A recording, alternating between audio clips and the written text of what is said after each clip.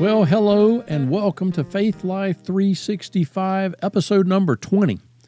My name is Tim Hardison, and we are talking about hindrances to our faith.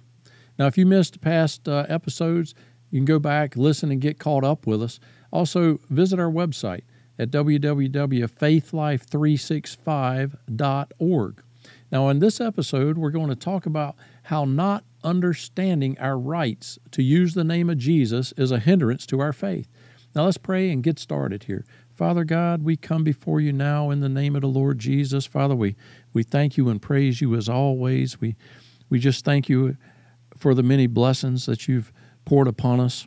Father, we pray now that you would open our eyes, Lord, that we may see, open our ears that we may hear, give us knowledge, wisdom, and understanding. Grow our faith as we read and study your word. In Jesus' name, amen. All right. When I think about the name of Jesus, I go back to a song, and I apologize to start with you, but it's Jesus, Jesus, Jesus. There's just something about that name. Master, Savior, Jesus, like the fragrance after the rain. Jesus, Jesus, Jesus, let all heaven and earth proclaim. Kings and kingdoms will all pass away, but there's just something about that name. Yeah, now, I know you might have your dogs howling in the background, and I apologize for starting off singing that way. But that's words from the song, There's Just Something About That Name, and it was written by Bill and Gloria Gaither. And if you're not familiar with the song, look that up. You can find it on YouTube, I'm sure. You can find it probably some other places. But give that song a listen by a real singer, and I think you'll be blessed by it. So, what is the name of Jesus that makes it so special? I mean, what does the name of Jesus mean to those of us who've accepted Jesus as our Lord and Savior? Where did the name Jesus come from? In Hebrew, it is Yeshua. Yeshua means to rescue, to save, to deliver. If we look at Luke chapter 1, verses 26 through 38, this is the English Standard Version. It says, in the 6th month, the angel Gabriel was sent from God to a city of Galilee named Nazareth, to a virgin betrothed to a man whose name was Joseph, of the house of David, and the virgin's name was Mary. And he came to her and said, Greetings, O favored one, the Lord is with you. But she was greatly troubled at the saying and tried to discern what sort of greeting this might be. And the angel said to her, Do not be afraid, Mary, for you have found favor with God. And behold, you will conceive in your womb and bear a son, and you shall call his name Jesus. He will be great and will be called the Son of the Most High. And the Lord God will give to him the throne of his father David, and he will reign over the house of Jacob forever, and of his kingdom there will be no end. The name Jesus, Yeshua, came directly from God. See, God named his son. Jesus was not conceived of man's seed, but of the Holy Spirit of God. Luke chapter 1, verse 34 through 38, New Living Translation. And we're continuing on with the story. Mary asked the angel, But how can this be? I'm a virgin. The angel replied, The Holy Spirit will come upon you, and the power of the Most High will overshadow you. So the baby to be born will be holy, and he will be called the Son of God. What's more, your relative Elizabeth has become pregnant in her old age. People used to say she was barren, but she has conceived a son and is now in her 6th month. For the word of God will never fail. Mary responded, I am the Lord's servant. May everything you have said about me come true. And then the angel left her. Now let's read further of what Apostle Matthew wrote. In Matthew chapter 1, verses 21 through 23 of the English Standard Version, She will bear a son, and you shall call his name Jesus, for he will save his people from their sins. All this took place to fulfill what the Lord had spoken by the prophet. Behold, the virgin shall conceive and bear a son, and they shall call his name Emmanuel, which means God with us. Now, we have barely started looking at the name Jesus, Yeshua. And what do we already know? The name means to rescue, to save, to deliver. The Son of the Most High, Emmanuel, God with us. He will be great, and the Lord God will give to him the throne of his father David, and he will reign over the house of Jacob forever, and of his kingdom there will be no end. Hebrews chapter 1. This is the New Living Translation. And yes, I did say chapter 1. We're going to read the chapter. Long ago, God spoke many times and in many ways to our ancestors through the prophets. And now in those final days, he has spoken to us through his Son. God promised everything to the Son as an inheritance, and through the Son, he created the universe. The Son radiates God's own glory and expresses the very character of God, and he sustains everything by the mighty power of his command. When he had cleansed us from our sins, he sat down in the place of honor at the right hand of the majestic God in heaven. This shows that the Son is far greater than the angels, just as the name God gave him is greater than their names. For God never said to any angel what he said to Jesus, "You are my Son. Today I have become your Father." God also said, "I will be his Father, and he will be my Son." And when he brought his supreme Son into the world, God said, "Let all of God's angels worship him." Regarding the angels, he says, he sends his angels like the winds, his servants, like flames of fire. But to the Son, he says, "Your throne, O God, endures forever and ever. You rule with a scepter of justice. You love justice and hate evil. Therefore, O God, your God has anointed you, pouring out the oil of joy on you for more than anyone else." He also says to the Son, "In the beginning, Lord, you laid the foundation of the earth and made the heavens with your hands. They will perish, but you remain forever. They will wear out like old clothing. You will fold them up like a cloak and discard them like old clothing. But you are always the same. You will live forever." And God never said to any of the angels, "Sit in the place of honor at my right hand until I humble your enemies, making them a footstool under your feet." Therefore, angels are only servants, spirits sent to care for the people who will inherit salvation. There is so much in this chapter to unpack. I mean, God promised everything to Jesus as an inheritance. Do you know who your big brother is? Do you know you've been made joint heirs with Jesus? This chapter, it jumps back and forth from the beginning of time to the end of time. It tells us that before coming to earth in the flesh, Jesus created the universe, the heavens and the earth. Jesus radiates God's glory and expresses the very character of God. Jesus sustains everything by the mighty power of God's command. After Jesus came to earth as man, he died on the cross, became the curse for us, was made sin for us, defeated Satan, death, hell, and the grave. He sat down in the place of honor at the right hand of the majestic God in heaven. And by the way, he took the keys to death and hell back with him. God said that the Son is far greater than the angels, and the name of God, or the name that God gave him, is greater than their names. Not only is Jesus greater than all the angels, God said, "Let all of God's angels worship him." Wow. I mean, can it get any better? Can it get any more powerful? God's told all the angels to worship him. Philippians chapter 2 and verse 9, this is the New Living Translation. Therefore, God elevated him to the highest place of honor, or the place of highest honor, and gave him the name above all other names, that at the name of Jesus every knee should bow in heaven and on earth and under the earth, and every tongue declare that Jesus Christ is Lord, to the glory of God the Father. At the name of Jesus every knee should bow, not just on the earth, but in the heavens and hell, or under the earth. I ask you, is there any mightier name? That's not to bow in Jesus' presence or to bow in God's presence. This is at the name of Jesus, every knee should bow. This is at the mentioning of the name of Jesus, every knee should bow.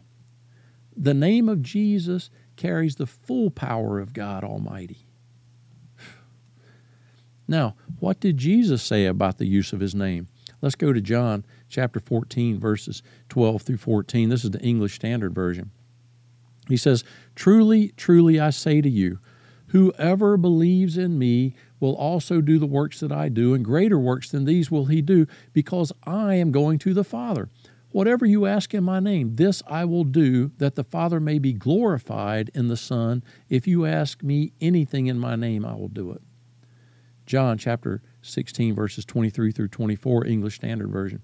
"In that day you will ask nothing of me. Truly, truly, I say to you, whatever you ask of the Father in my name, he will give it to you. Until now you have asked nothing in my name. Ask and you will receive, that your joy may be full." Notice Jesus didn't say whatever you have faith for. He didn't say, whatever you're believing for. Jesus said, whatever you ask the Father in my name, he will give it to you. In legal terms, Jesus has given us the power of attorney to use his name. After Jesus was resurrected, he appeared to the disciples, and then he gave them the Great Commission. Let's look at that. Matthew chapter 28, verses 16 through 20, English Standard Version. "Now the 11 disciples went to Galilee, to the mountain to which Jesus had directed them. And when they saw him, they worshipped him. But some doubted. And Jesus came and said to them, 'All authority in heaven and on earth has been given to me. Go therefore and make disciples of all nations, baptizing them in the name of the Father and of the Son and of the Holy Spirit, teaching them to observe all that I have commanded you. And behold, I am with you always to the end of the age.'" Mark chapter 16, verse 15 through 18, English Standard Version. "And he said to them, Go into all the world and proclaim the gospel to the whole creation. Whoever believes and is baptized will be saved, but whoever does not believe will be condemned. And these signs will accompany those who believe in my name. In my name they will cast out demons. They will speak in new tongues. They will pick up serpents with their hands, and they will drink any deadly poison, and it will not hurt them. They will lay their hands on the sick, and they will recover." See, I want to make a special note of the fact that Jesus said, "All authority in heaven and on earth has been given to me." He also said, "Whoever believes." He did not say his words only applied to the disciples. He then goes on to say, "And these signs will accompany those who believe. In my name they will." See, Jesus gave power of attorney to use his name, the name of Jesus, to all who believe and accept him as Lord and Savior. What authority comes with the use of Jesus' name? All authority in heaven and on earth. So in case you missed that, Jesus, who sits on the throne at the right hand of God Almighty, who has been given all authority in both heaven and earth, he gave us, believers, Christians, full authority to use his name, the name that is above all names, the name Jesus. When you use the name of Jesus, you are speaking with all authority in heaven and earth. The full power, might of Almighty God is backing you. When Jesus walked the earth, his name was mighty. I mean, we know, Jesus performed many wonders and many miracles when he walked on the earth. Let's look at Mark chapter 9, verses 38 through 39 in the New Living. John says to Jesus, "Teacher, we saw someone using your name to cast out demons, but we told him to stop because he wasn't in our group." "Don't stop him," Jesus said. "No one who performs a miracle in my name will soon be able to speak evil of me. Anyone who is not against us is for us. If anyone gives you even a cup of water because you belong to the Messiah, I tell you the truth, that person will surely be rewarded." See, the disciples saw someone, they didn't know who it was. They just saw someone casting out demons in the name of Jesus. The demons left because they knew the name of Jesus. Jesus had not even died or been resurrected at this point, but the demons, they knew the name of Jesus, and they obeyed. So remember Mark 16, verses 17, Jesus said, "And these signs will accompany those who believe. In my name they will cast out demons." The use of the name of Jesus is not limited to the disciples and the apostles. So whoever this person was that was casting out the demons in the name of Jesus had to truly believe the word he had heard Jesus teaching, and that Jesus was the Messiah. I mean, Jesus had not been reborn at this time. He had not yet taken his seat at the right hand of God, yet his name carried power and might. Imagine how much more power that name carries now that Jesus has conquered death, hell, and the grave. Now that God has given Jesus all authority in heaven and earth. Our first examples we find in the book of Acts, chapter 3, verses 1 through 8. This is the English Standard Version. Now, Peter and John were going up to the temple at the hour of prayer, the 9th hour. And a man lame from birth was being carried, whom they laid daily at the gate of the temple, that is called the Beautiful Gate, to ask alms of those entering the temple. Seeing Peter and John about to go into the temple, he asked to receive alms, or for a gift.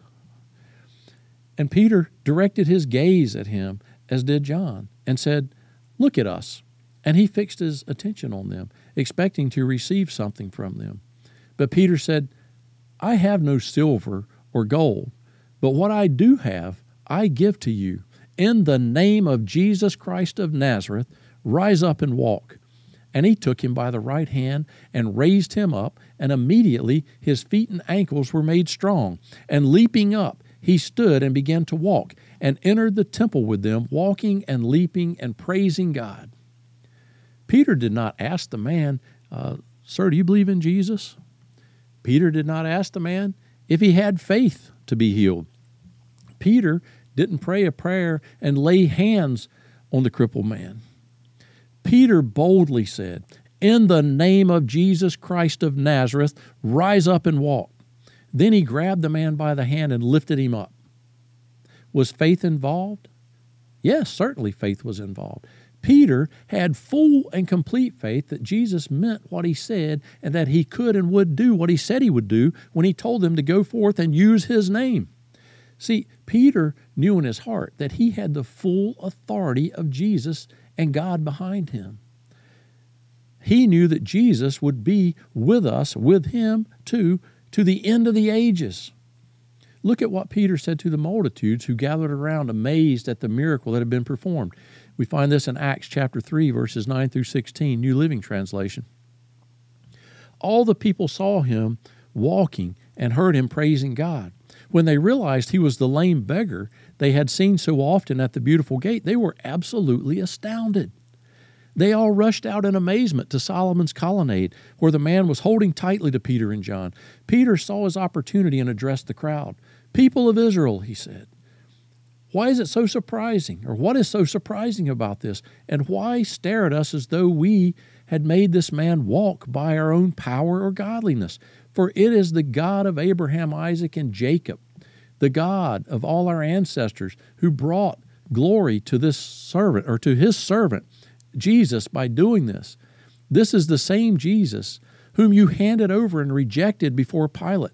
Despite Pilate's decision to release him, you rejected this holy, righteous one and instead demanded the release of a murderer. You killed the author of life, but God raised him from the dead, and we are witnesses of this fact.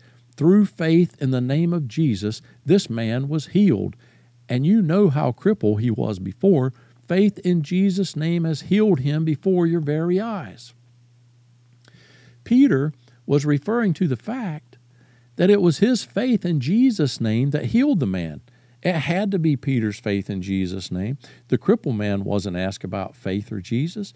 Peter just boldly proclaimed, "In the name of Jesus, rise up and walk," and he was instantly healed. The book of Acts is full of miracles performed by the apostles in the name of Jesus. People were healed of all sorts of sicknesses, illnesses, diseases. The lame were made to walk. People were raised from the dead, all in the name of Jesus. Colossians chapter 1, verse 3 of the English Standard Version, and it says, "And whatever you do in word or deed, do everything in the name of the Lord Jesus, giving thanks to God the Father through Him." We, as the church, the ecclesia, have to take hold and apply in our lives the full understanding of the power and authority that we have been given in the name of Jesus. Just as we have to get it deep in our spirits that we have been made the righteousness of God, we also have to get it deep in our spirits that we have been given the full authority to use the name of Jesus. We have to fully embrace the name of Jesus and all that comes with that wonderful, mighty, and powerful name. We have to have faith that the name Jesus has just as much power and authority today as it had when the apostles used it. He is the same yesterday, today, and forever. God gave the name Jesus, Yeshua, to His Son, a name above all names, both in heaven and in earth. The angels are called to worship Jesus. Satan, death, and the grave have been conquered. Jesus rose up in victory over them. Jesus holds the keys to death, hell, and the grave. Colossians chapter 2 and verse 15 of the Amplified. When He had disarmed the rulers and authorities, those supernatural forces of evil operating against us, He made a public example of them, exhibiting them as captives in His triumphal procession, having triumphed over them through the cross. Jesus made a show of them after He was raised. Satan and all of his demons, they fear the name of Jesus. They've already been defeated by Him. Never forget that every knee shall bow and every tongue confess that Jesus is Lord in heaven, in earth, and under the earth. The name of Jesus holds all the power and authority of God. Let that get down in your spirit. Let that sink deep down into your spirit. That Jesus has given you power of attorney to use that name, just as if He were standing there Himself. Jesus gave us authority and power of attorney to use His name, and He fully expects us to use His name and to fulfill the great commission that He gave us. See, when you get it deep down in your spirit and you believe and you have faith that the name of Jesus is yours to use and that it has the full authority and power of Almighty God behind it, there's nothing you can't do in that name. You will cast out demons, you will heal the sick, and remove mountains by speaking the mighty name of Jesus over them. But you have to believe it. You have to have faith in it. Without that, it's just a name to us. Let it get deep into your spirit what the name of Jesus means. Your right and authority to use it. I want to encourage you to find and read a book. It's called The Wonderful Name of Jesus. This is a book written by E.W. Kenyon. This was written, I didn't see the date, but E.W. Kenyon was late 1800s, early 1900s. I think he might have passed in the 1930s. This is a powerful book on the name of Jesus. You can find it on Amazon or by going to www.kenyons.org, and that's is spelled KENYONS.org. And I'll tell you, you read this book that was written so far back, and you would think that he was standing here today in present times. And we are out of time.